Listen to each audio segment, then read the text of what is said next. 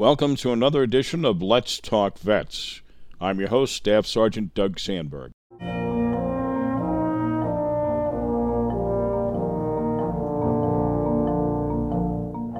This is where we discuss vet-centric topics, the good, the bad, and the ugly, in the hope that listeners will better understand our veterans will know they're not alone, and perhaps along the way, we'll learn something about each other. We sincerely hope we accomplish that mission. The opinions expressed herein are mine alone as a veteran. This program is dedicated to the 18 million veterans and 500,000 active duty personnel in the U.S. military. We explore the issues which affect these brave women and men, and tonight will be no exception as we report news and community events of interest to the Hudson Valley veterans community. Your Hudson Valley VA update with Dawn Shaw, Director of the Hudson Valley VA Healthcare System. Then we'll chat with Carla Faro, Community Engagement and Partnerships Coordinator for Suicide Prevention with the Hudson Valley VA Healthcare System, and Matt Healy, Orange County Assistant District Attorney, about the new Orange County Coalition to Prevent Veteran Suicide, a community outreach program spearheaded by Orange County DA David Hubler in concert with the Hudson Valley VA Healthcare System.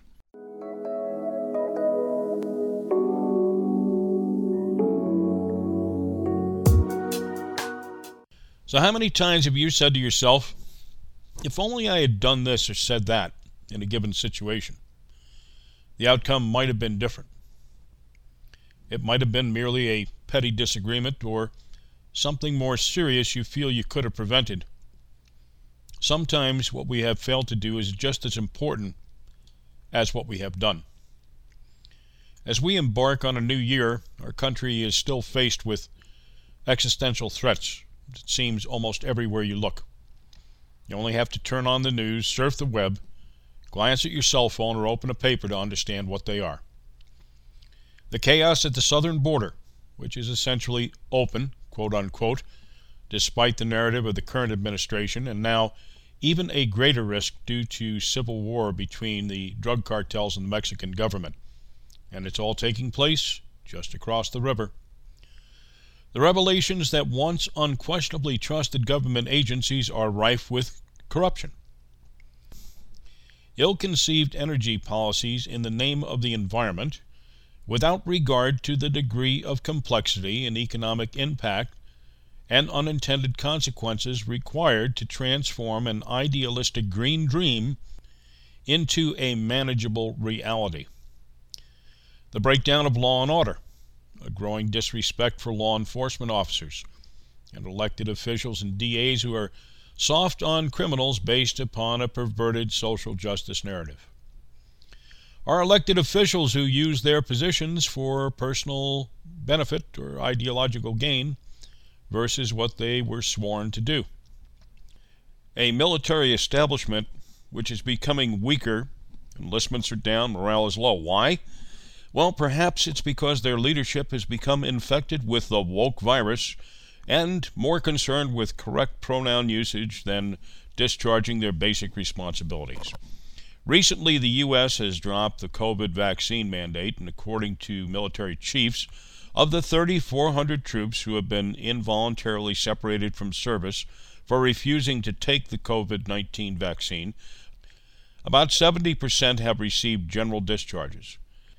That secures their veterans' benefits and in many cases allows them to rejoin the military if they decide to get vaccinated. Well, that sounds reasonable. However, the following story would seem to refute that claim, and I have to believe there are more cases like this.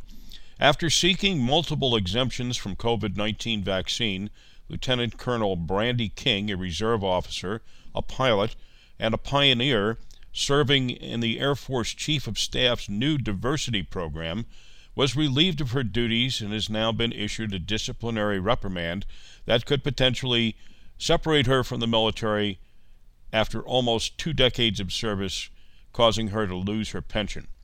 Colonel King received orders terminating her at the end of September 2022 after submitting a religious accommodation.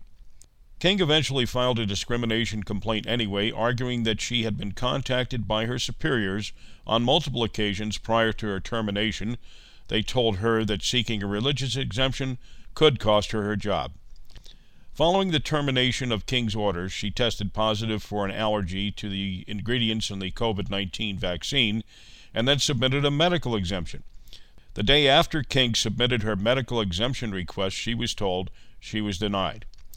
The day after receiving the denial, King got a letter of reprimand letting her know that she would be transferred into the non-participating individual ready reserve, which would cost King valuable benefits, including her pension and medical insurance. Now, a couple of months ago, we also recounted the plight of some Navy personnel who were penalized by being placed in substandard living conditions while awaiting adjudication of their religious or medical vaccine exemption requests. Stories like these may explain some of the reasons enlistments and morale are suffering. It's almost like our military leaders have become politicians. Perhaps they have. The list goes on. So the question of the day is, what have we as Americans failed to do? Just because we're not members of the U.S. military does not mean that as U.S. citizens we don't have a duty.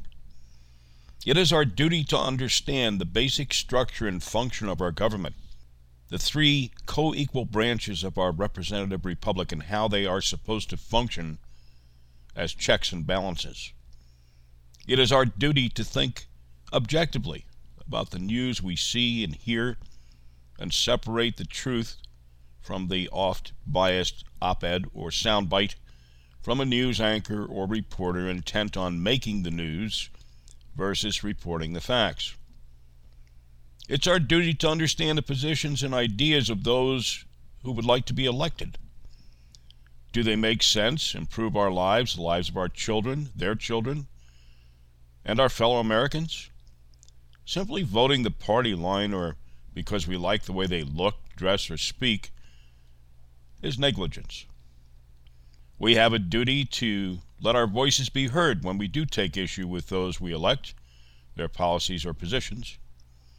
We have a duty to be active in our local governments, our school boards, to understand what our children are being taught or not taught. Many brave patriots have given their last full measure to establish this nation and defend it. When we enlist, we take an oath to defend what? The Constitution, not the President, not our House or Senate, not our governors or mayors, who, by the way, make the same commitment, and failure to do so is dereliction of duty, plain and simple. Recent revelations from social and public media have shown that some of our most trusted institutions are complicit in manipulating us, the American voter, by censoring content, free speech, to affect public opinion, policy, elections, at the behest of special interest groups and some elected officials or political parties. I, for one, have become numb to politicians citing a certain person or an issue as a threat to democracy, or that oldie but goodie, no one is above the law, when in fact many of them are the threat or have their own version of the law. Now, it's been said that art imitates life. Recently, I happened to watch a 1988 action movie, coincidentally titled Above the Law. The last line of dialogue by the hero Steven Seagal caught my attention in light of recent events and revelations. It goes like this. Gentlemen, whenever you have a group of individuals who are beyond any investigation, who can manipulate the press, judges, members of Congress, you'll have within our government those who are above the law. Is there anything you've failed to do lately?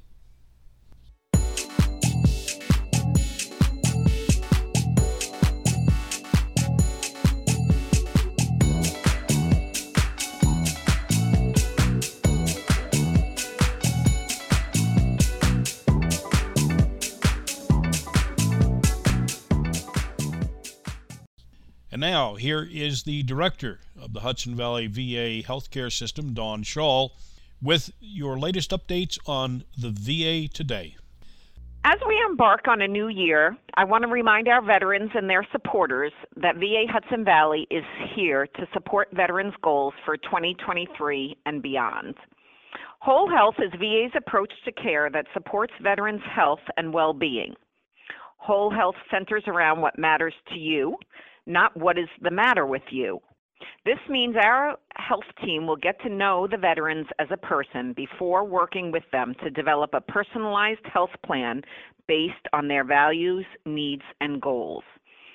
At VA Hudson Valley, we offer several whole health and wellness programs that help veterans take charge of their health and well-being and live their life to the fullest.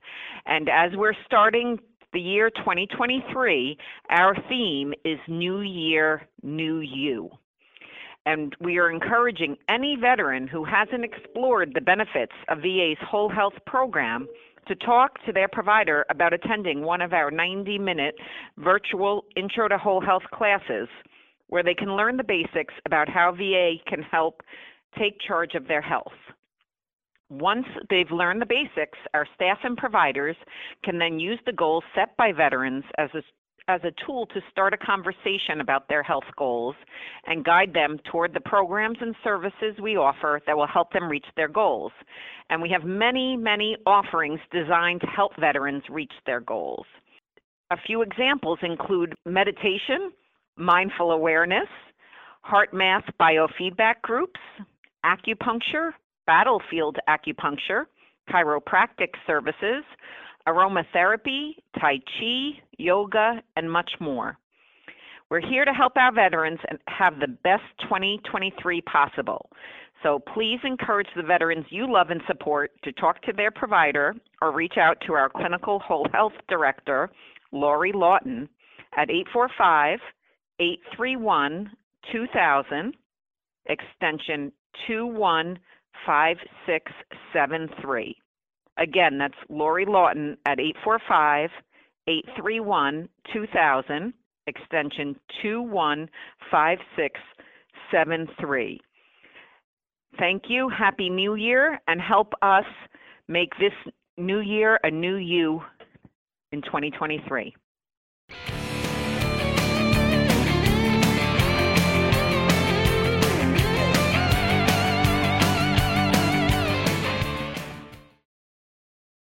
There are thousands of organizations across the fruited plain that are dedicated to doing what our government has failed to do. Now, what failure is that, you ask? Well, of the many failures, it's making sure our veterans receive the benefits they have earned and the help they need in a timely manner. Recently, I was having coffee and ran into Orange County District Attorney David Hubler, and we chatted a bit about this program, and he asked me to contact one of his ADAs, Matt Healy, to learn more about the newly formed Orange County Coalition to Prevent Veteran Suicide. Well, we did so, and here now is our conversation with Carl Faro from the Hudson Valley VA Medical System and Matt Healy, an ADA with the Orange County District Attorney's Office. Welcome. Good morning. Thank you for joining us on Radio Catskills Let's Talk Vets. Would you introduce yourself, please? Sure. I'm Matthew Healy. I'm an assistant district attorney in Orange County, New York. Okay.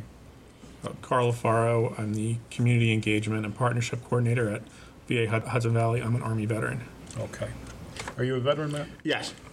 What? I was a paratrooper with the 82nd a few years out of high school, 79 to 82. After Vietnam, before Grenada. We're here in the new year to discuss a topic which we have to discuss. It's important. My topic is veterans suicide. And we're going to talk about some local efforts that are going on in concert with the VA and the Orange County District Attorney's Office. I don't know who would like to take this first one. We'd like to define veteran suicide, more specifically the drivers and the root causes. Carl, you want to? Sure. Thanks, Doug. This is an important topic. I think it's something that's been a huge problem for the past 15, 20 years. So veteran suicide is just like any other suicide. A veteran is a person. They have individual challenges, and they reach the point where suicide seems like the best decision for them. And veterans as a group are fundamentally different than non-veterans in a lot of ways. Generally, veterans are older. They're more likely to be men. They're more likely to be white. These are all factors that are related to higher rates of suicide. So veterans baseline are more likely to die by suicide. Then when we add in these specific other factors, like veterans are more likely to have experienced trauma, the challenges of reinventing their lives after they get out of the service, struggles with mental health, substance abuse, employment, challenges like that. How does veteran suicide compare with the suicide levels of the civilian population, same age, demographics, et cetera? Glad you asked that question. Overall, veteran suicide rate is about 50% higher if we look at veterans as a group.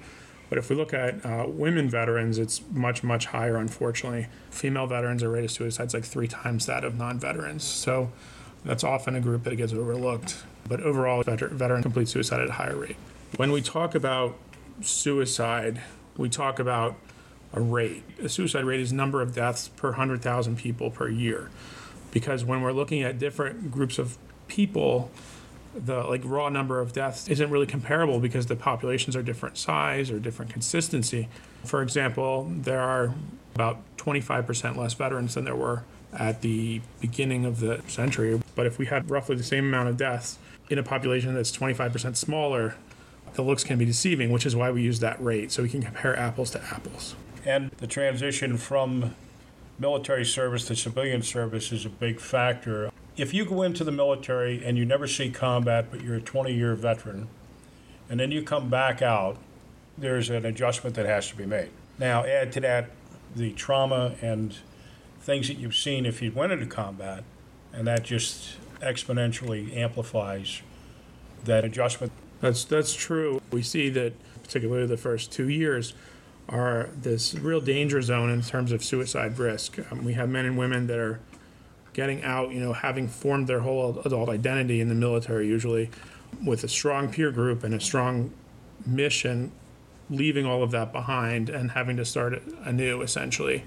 And one of the challenges with that is that the supports that they have are gone, and they have to determine those for themselves. I say that a person who has people that they care about and care about them and a reason to get out of bed are very unlikely to complete suicide. So you yank those two supports away, it can be a very risky time. Plus, we look at factors like employment's a challenge often when people get out of the service, which is a risk factor.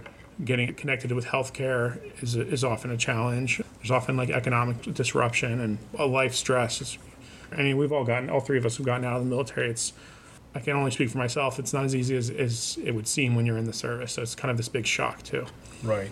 Are they doing a better job to prepare people before they get out? I would say that, I got out in 2009, and in 2009 we had this, I think it was 3 days, they called it the transition assistance program, and it was just a lot of it felt like a check the block. Part of that, honestly, was because myself, was done with the Army and I didn't really want to hear what they had to say.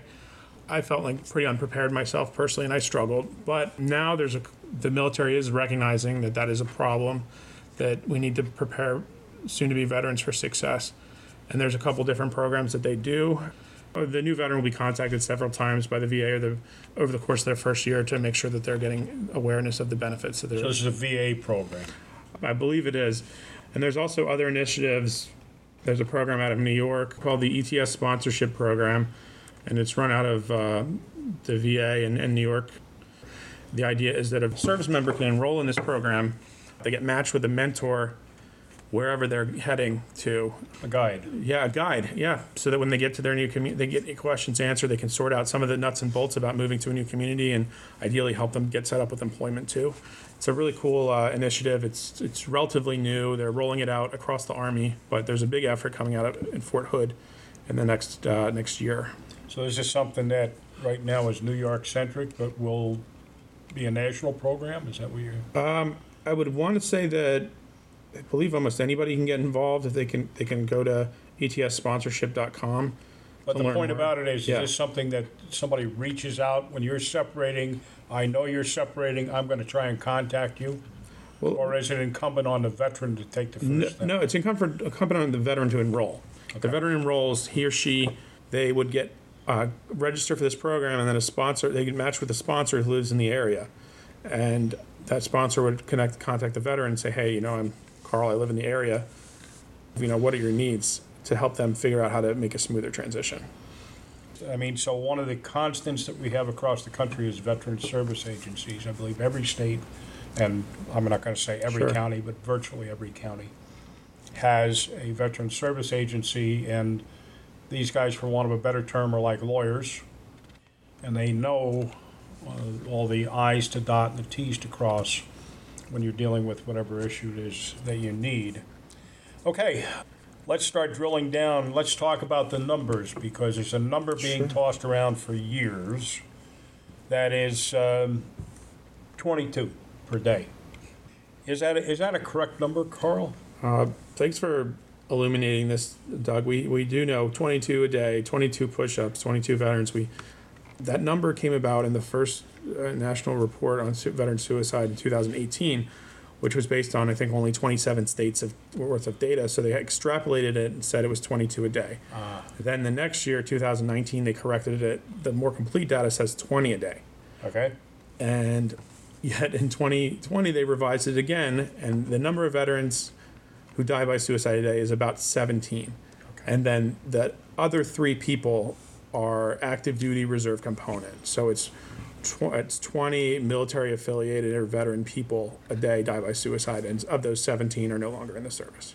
Now, how dependent is that number or those statistics on the ME and their determination? I mean, if they determine that it's something else, then that number's not counted, even though it could have been. You know what I'm saying? It's a great point, Doug. I would say, we definitely would want to talk to the medical examiners to figure out how they make that determination. But I mean, is there a standard guideline that is used to determine, say, this is a veteran suicide? The medical examiner would determine cause of death. Right. And if they believed it was suicide, But I'm saying, how do we compile those numbers? So how does the VA compile those numbers? Where does that information come from, and how do you guys go about it in broad terms? Okay, so there is an official registry that has these numbers, that keeps track of these numbers. Yes. Is that a government registry? I believe it is. I believe it's likely CDC, but I don't. Also, those numbers would be a few years. Oh, that's another point. Is they're They're always not 2 years accurate delayed? instantly. Yes. 2020 is the latest data. The other thing was that in looking at some of these things where they assigned a higher death toll, so that a veteran who involves himself or herself in risky behavior, if they're driving while intoxicated and they have a car wreck and they die in the car wreck, that wouldn't technically be considered a veteran suicide. I would say it always depends on the medical examiner's determination and That's where I was And going. what information they had available to them at the time. and suicide is an intentional act. That's the big thing, is Right. that it's intentional. Right. So there are people that, yes, they die by methods that people who die by suicide choose also, but without the knowledge of the intention Yes. to die, we can't count that. Feel free to. I would agree. I would agree with that. That is something like You're that. awful quiet down there at the probably- end of the table. Well, the statistics are more I know. Carl's end of this. Yeah. Okay, so we talked a little bit about the numbers. So how does New York stack up nationally? I moved here from Colorado, which was a high suicide state, and New York, fortunately, is not. Why is Colorado a high suicide state? There's a couple of factors. If we look at suicide as something that happens in a community, rural communities, period, just have a higher rate of suicide. Okay. Part of that is it's difficult to access health care. Some of it is very high rates of stigma. There's other challenges in rural communities like employment. Economics tend to be lower. Absolutely. Older population. Gun ownership is higher in rural communities. Okay. And I want to make this very clear. The VA is not anti-gun, anti-Second Amendment. The VA is about data. And we know that as a veteran, as you guys are veterans, we know that guns work. That 90% of suicides that are attempted with a gun lead to a death versus about 5% of all other methods combined. So if more people are using guns in suicide attempts, more people will die by suicide. So if we have 1,000 people in Colorado making a suicide attempt and say 200 of them are using firearms, those 200 will likely die, versus New York, where we have 50 people using firearms It's still 1,000 attempts, but they're much less dangerous, lethal, I guess.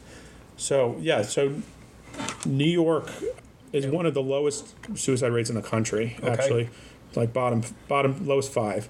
Among veterans, we see that rate is also lower. That nationally, the veteran suicide rate is about 31 deaths per 100,000 veterans per year. In New York, the deaths are about 19. So that's a pretty significant difference. And that also reflects the same as number of, like, the civilian death rate versus nationally. So we know that New York just has less suicides, period, and it has less veteran suicides, which is phenomenal. We know that our surrounding states are a mixed bag too. New Jersey has a low rate.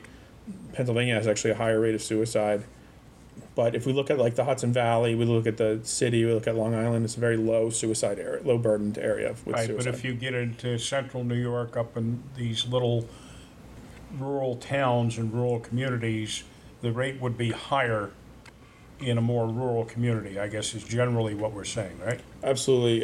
If we look at the map of New York State with sort of suicide rates, this from Albany all the way over to Erie, I guess, there's this band of very high suicide rates compared to the Hudson Valley, compared to the lower state. Yes. So yes, rural areas in New York also reflect that trend of higher suicide rates in rural areas. Okay. What is the effect on the numbers when you consider demographics, age, gender, era, theater of operations, and MOS, which is military occupation specialty? Great. This is a great question, Doug, because we know that different groups have different risk.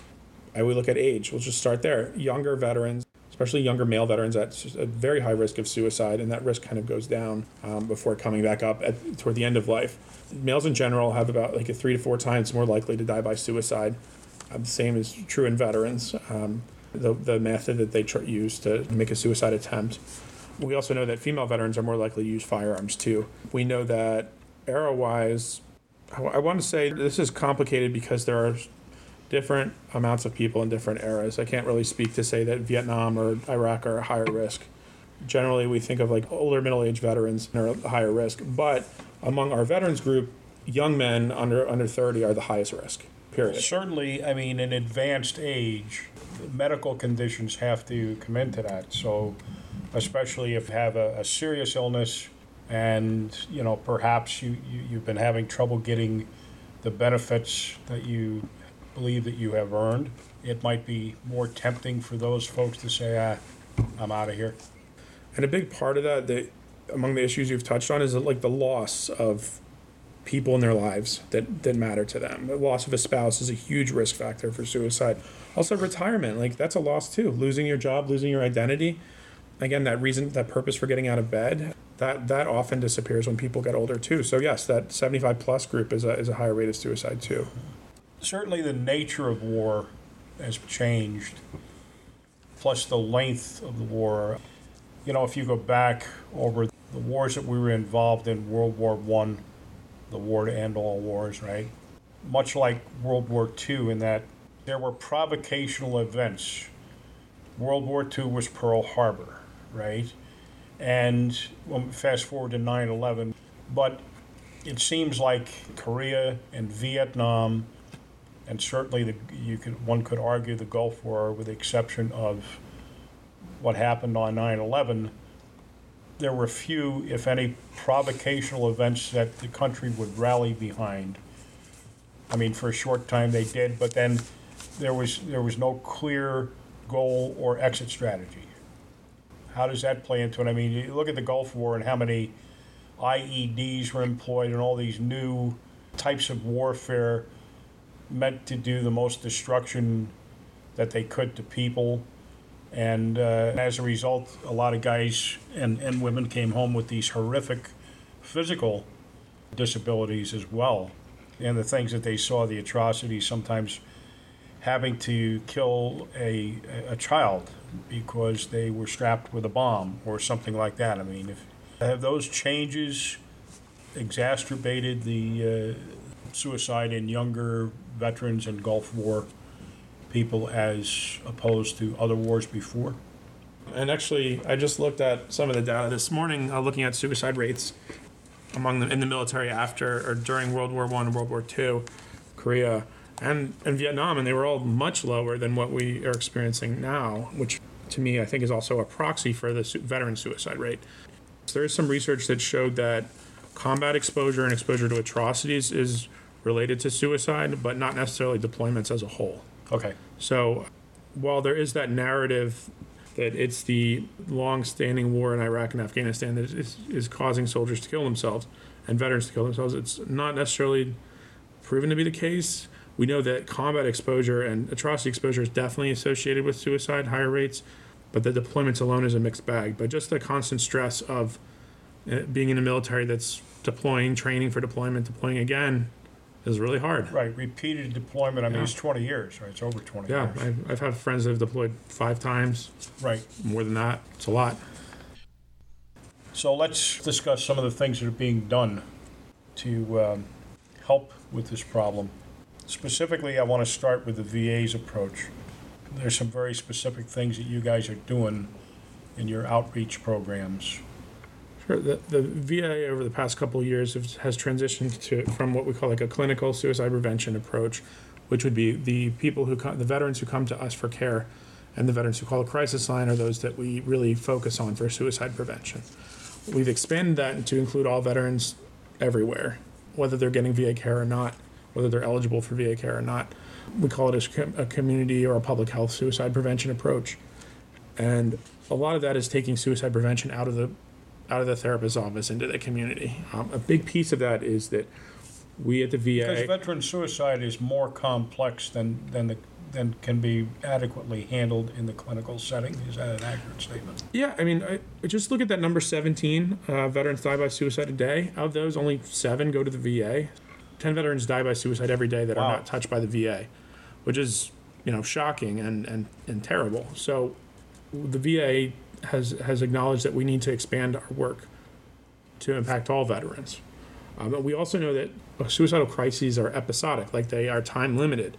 And people go and have a crisis and then they make a decision to complete suicide There's a or not. trigger. There's something that pops up, and it's most often not when they're in a therapist's office. It's when they're around loved ones. It's when they're at a bar. It's when there's all these other times, and it's not when they're at the VA. So what we've done is that there's what are called the community engagement and partnership coordinators, which are myself. There's one of us covering almost every county in the country, working out of the VA, different VA hospitals. And our goal is to implement what we call the community-based suicide prevention program.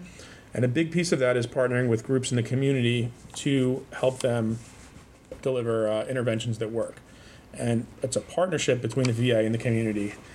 And so the community brings a lot of expertise, the VA brings expertise, and we collaborate together on what is going to work in this spot. And that's really what it is what is it going to work in Orange County?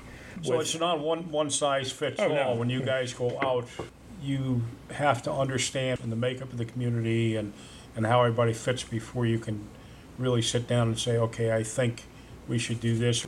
Yeah, it's not a program in a box. It's some principles, and it's the community saying, we think we should do this. And then the VA says, well, how can I support you? Or let's work together. It's not the VA does not come up with a plan and does not deliver the plan. It's the community's idea because they're the experts in the community, and we support their work. Okay. So let's talk about, I'll call it creative activities, because it covers a broad spectrum. We know that loss of identity is a big problem. Take a kid who was not a high school jock from some little town in any state, USA. They're not destined for college. They have no interest in college. They have no means to go to college. They weren't one of the popular kids. And the United States military does offer them a great opportunity to become something and to get some skills. And maybe, if money's an issue, maybe the funds to get to college, albeit later. So they go in and they become part of the basic training, and you attain rank and you become a responsible individual, and your career moves on. Let's say you were field artillery. Let's say that was your MOS. and you come back to small town USA when you get out and you start looking for a job, you say, well, what did you do? I know how to fire a howitzer. Okay. Yeah, we don't have much call for that here. Although somebody pointed out to me that regardless of the MOS, you do learn certain abilities that are universal, leadership, etc. That becomes a bit of an issue. One of the things we can do is get people involved with like Warrior Writer, teaching people how to transform what's in their mind into something on paper, or painting, or in the case of the Veterans National Center for Reintegration up in Kingston, building a boat. And in the case of the Orange County DA's office in concert with the VA, a program which is centered on outdoor sporting. My wife was a nurse for the VA. Okay? She said, oh, we have a new person, which was Carl. Can you call him up and, see if you can do anything for him? So I called up Carl. We started talking. So I said, yeah, come in, we'll do something. So we went in to see the district attorney, David Hoovler, and he says, yeah, this is not good. I mean, you hear reports on the radio and the TV news that more veterans are committing suicide than have been killed on the battlefield. And he says, Matt, do anything you can to help this guy. So we started going out to try to talk to people, which has been very difficult because COVID was just on the wane. So our plan was to get in to talk to different groups, and we had some success with that, and we went to a lot of events. And then we went to over 650 businesses, most of them in Orange County, to hand out veteran crisis materials. And almost every group we went to government agencies, and I really tried to spread it around, hit as many as possible, like pizza parlors, restaurants, bars, sporting goods stores, a little bit of everything, even some kid things, knowing the kids aren't veterans, but their parents or grandparents might be, so that they would see the crisis material. And the other thing we explained to them was the 800 number to call, which is now 988, that they wouldn't turn anyone away. A vet would call and press 1, but if anyone was having problems, no one would get turned away. So my boss, David Hoover, was, yeah, this is good. And everybody took our stuff, put it out, and a lot of people made comments, oh, my kid's in the Ranger Battalion, my kid's in the Air Force, my son's a Marine, my daughter's in the Navy. And very, very receptive to what we were doing. We want to try to get into outdoor activities with the simple thought being, if someone has something to look forward to in life, they're unlikely to kill themselves because they're looking forward to something. Oh, the reason to get up. The big fishing trip's coming, the big golf fountain's coming. But that has been a little difficult to actually set up. We're hoping that the next year that gets a little better. And we went to a lot of events where we met a lot of people, and the response was very positive. And, several other ADAs helped us. Leah Canton went out giving bar coasters away. Alexis Gregory, all kinds of our people. Just, hey, bring this, drop this off there. The DA was at the DA himself, yes. He went to the air show, worked our booth for a while, while we took a break. Well, that's how I ended up getting in touch with you guys. I was having coffee in Port Jervis, and David was sitting at the next table. So we got talking. And also Steve Newhouse, the county exec, has been good. When he runs the Freedom Fest, which is the big veterans fireworks show, I said to Mr. Newhouse, hey, can we get a table? He goes, done. Hey, can we get a table at the air show? Done. And he set us up, and probably over 20,000 people between those two shows. Yeah. And also other groups like the Nam Knights got us into their pork roast picnic. And a lot of guys came, and you had some good talks with some people there. Yeah, so this is a great example of the individualized nature of what community suicide prevention looks like. It's what makes sense in the community that we're at, and what does the community want to do. And we saw that there was a huge need for just information about what the Suicide Prevention Crisis Line and the Veterans Crisis Line. as Matt said, was an 800 number, which is a lot, especially when you're in crisis. And so over the past couple of years, there's been an effort to change it to a 3-digit number like 911. And we announce it at the end of every program. Yeah, it finally happened. 988, press 1 for a veteran. And just the more people that know about that, the more people that can use it. And at different events, I've had people pull me aside and say, hey, Carl, like I've used that and it saved my life. So that we know that getting that information out can save lives. And now we're transitioning to what can we as a community do to create opportunities or to leverage opportunities for veterans to have reasons to get out of bed. And that's really what we're working on right now, and have that connection. And aside from the reason to get out of bed, once they're out of bed and involved in some of these activities, they're meeting other veterans. Yeah. And it's peer-to-peer. Absolutely. There's a common desire for people on this that have served to find each other, connect, at a minimum about their shared military experience, and then they find out that they have a lot of other things in common and develop friendships. And the way you make friends is by getting to activities where other people are. And also just the benefits of physical exercise and creativity. The Newburgh Rowing Club is part of our group, and they started like a veteran kayaking activity where it's the goal of let's have veterans connect with each other, do that peer support. So there's a lot of different ways that can happen, and I think it really speaks to the idea that it's not necessarily the experts that are saving lives, it's everybody. So have you guys actually had, as the coalition, actually had some events? Oh, yes. Like I said, we went to those big events and No, I mean stuff. some organized hunting trip or fishing We have trip? not. Not yet. You have no. not, okay. No. How long have you been, We've been doing this a little over a year now. a little over a year? Like I said, our biggest focus was that we talked to as many groups as possible. Okay.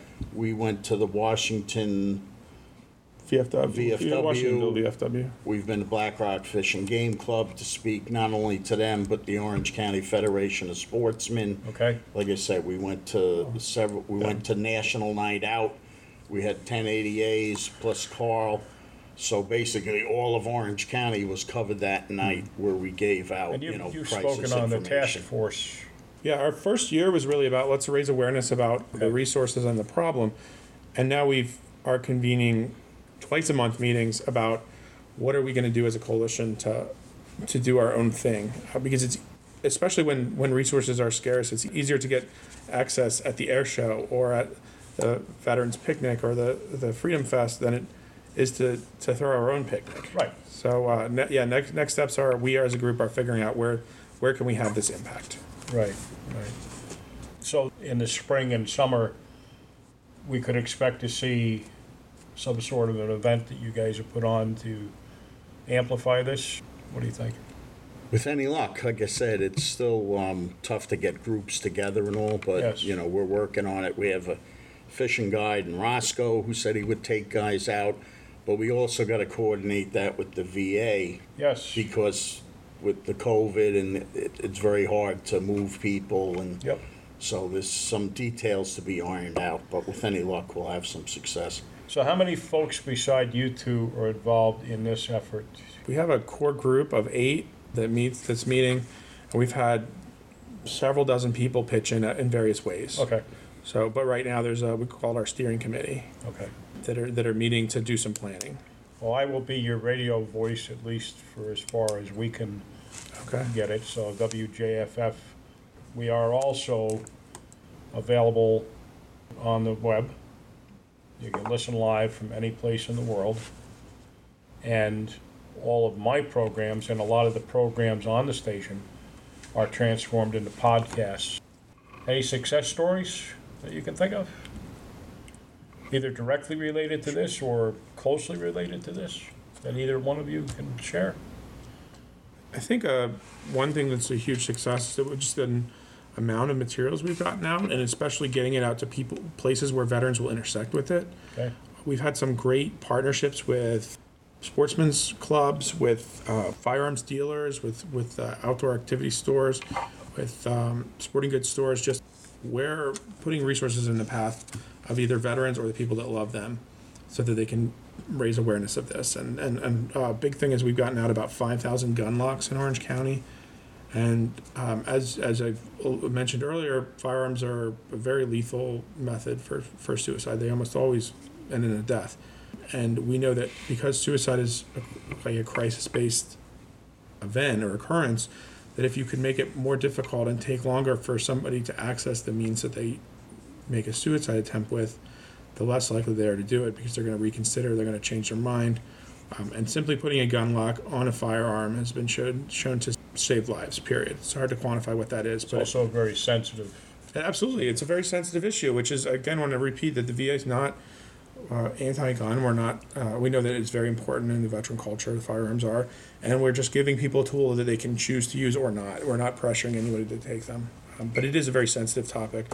And I think no one more than gun owners wants gun safety to be practiced.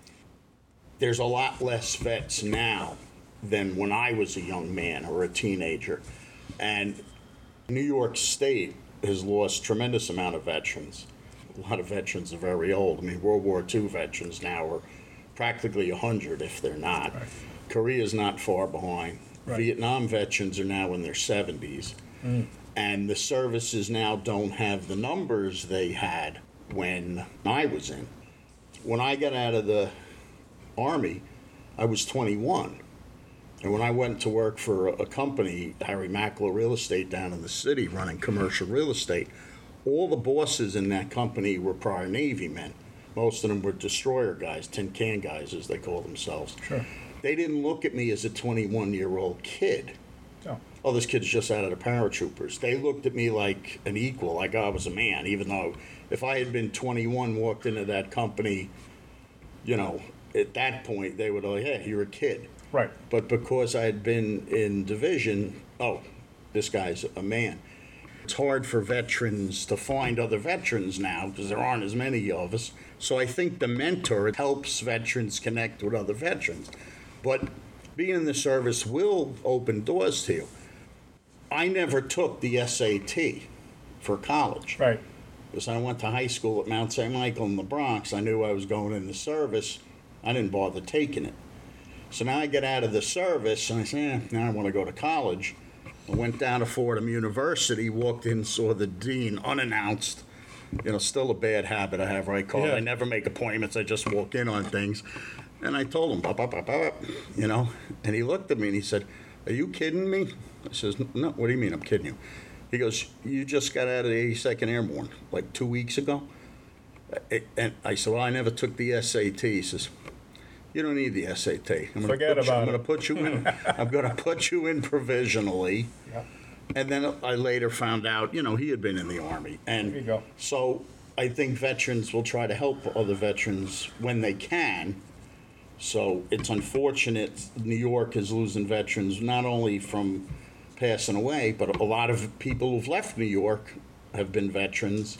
And we know people joining the service from New York are not coming back to New York. The other problem in the traditional veterans organizations like the VFW and the American Legion and these people, those numbers in those organizations are diminishing. And as a result, those organizations are diminishing, right? For example, up in Sullivan County used to be a very robust organization called Jewish American Veterans. There's like 2 guys left. So we could talk about this all day long. Either one of you closing thoughts? Preventing veteran suicide is everybody's business. We all can save lives, and I think we all need to know some of the warning signs and know what to do. It's not just a mental health problem, it's a community problem.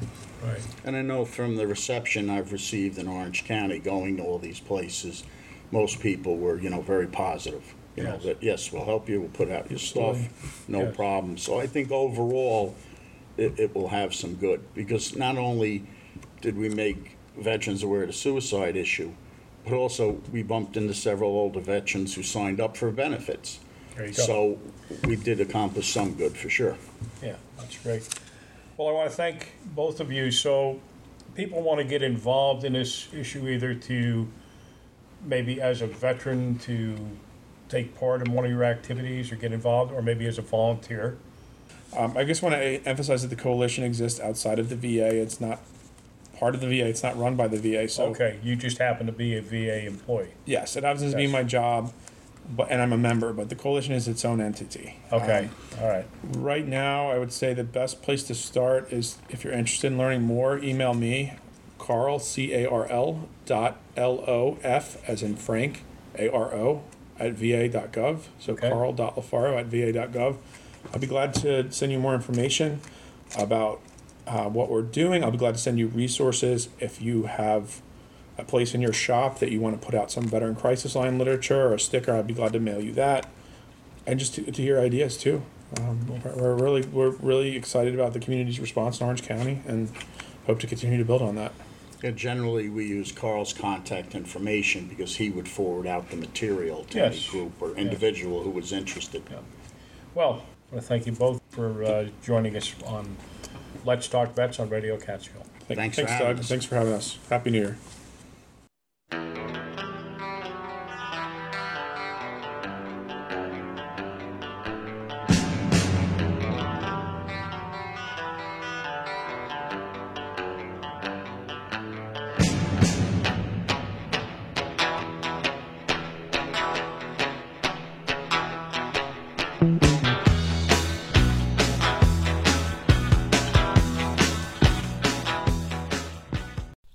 Well, it's time for some news of interest in our Hudson Valley area for our veteran community.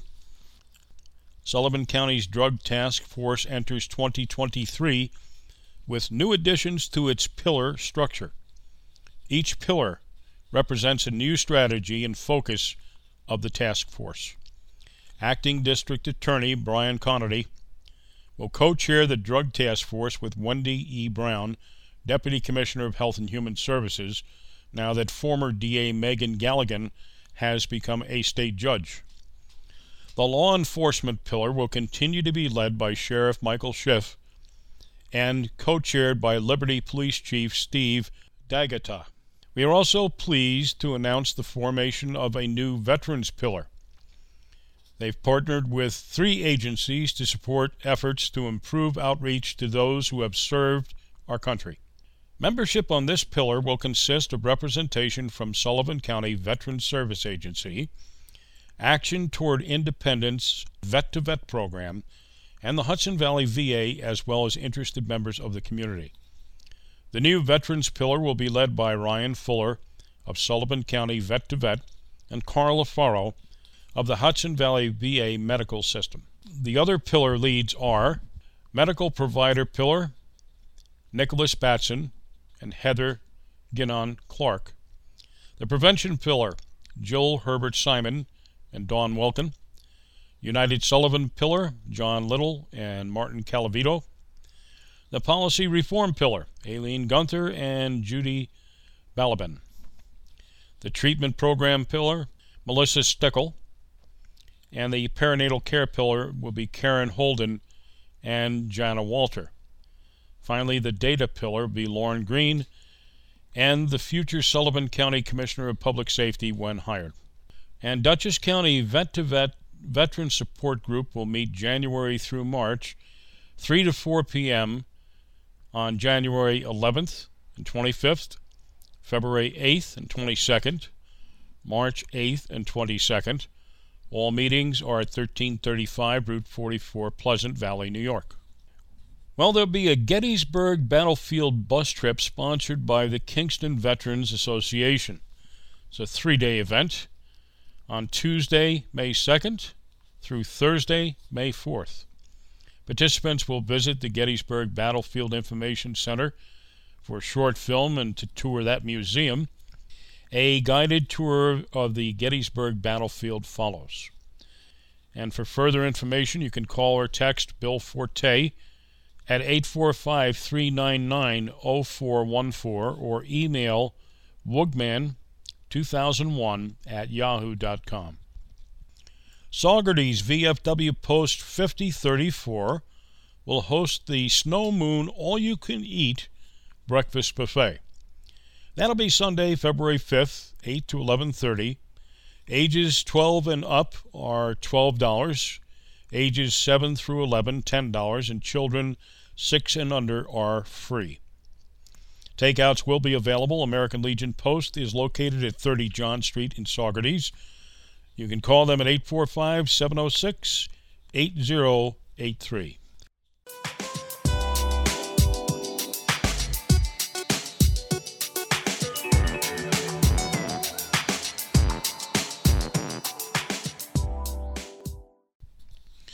Well, our thanks tonight to Carla Faro, Community Engagement and Partnerships Coordinator for Suicide Prevention, Hudson Valley VA Healthcare System, and Matt Healy, Orange County Assistant District Attorney, David Hubler, Orange County DA, Don Shaw, Director of the Hudson Valley VA Healthcare System, and area veteran service agencies and vet-to-vet that keep us on top of area events. And to you for joining us once again, and please share with us your comments and suggestions for future shows. Also, send us your upcoming events so we may get them on the air. Drop me an email at vets@wjffradio.org. If you or someone you know is experiencing anxiety or just needs to speak to someone, here are some numbers to remember. The Veterans Crisis Line now has been simplified. It's 988. Press 1 to speak with someone. Send a text message to 838-255 to connect with a VA responder, or you can start a confidential online chat session at veteranscrisisline.net/chat. And don't forget, Let's Talk Vets is now widely available as a podcast. Until our next formation, thank you for listening. Thank you for your service. Company dismissed.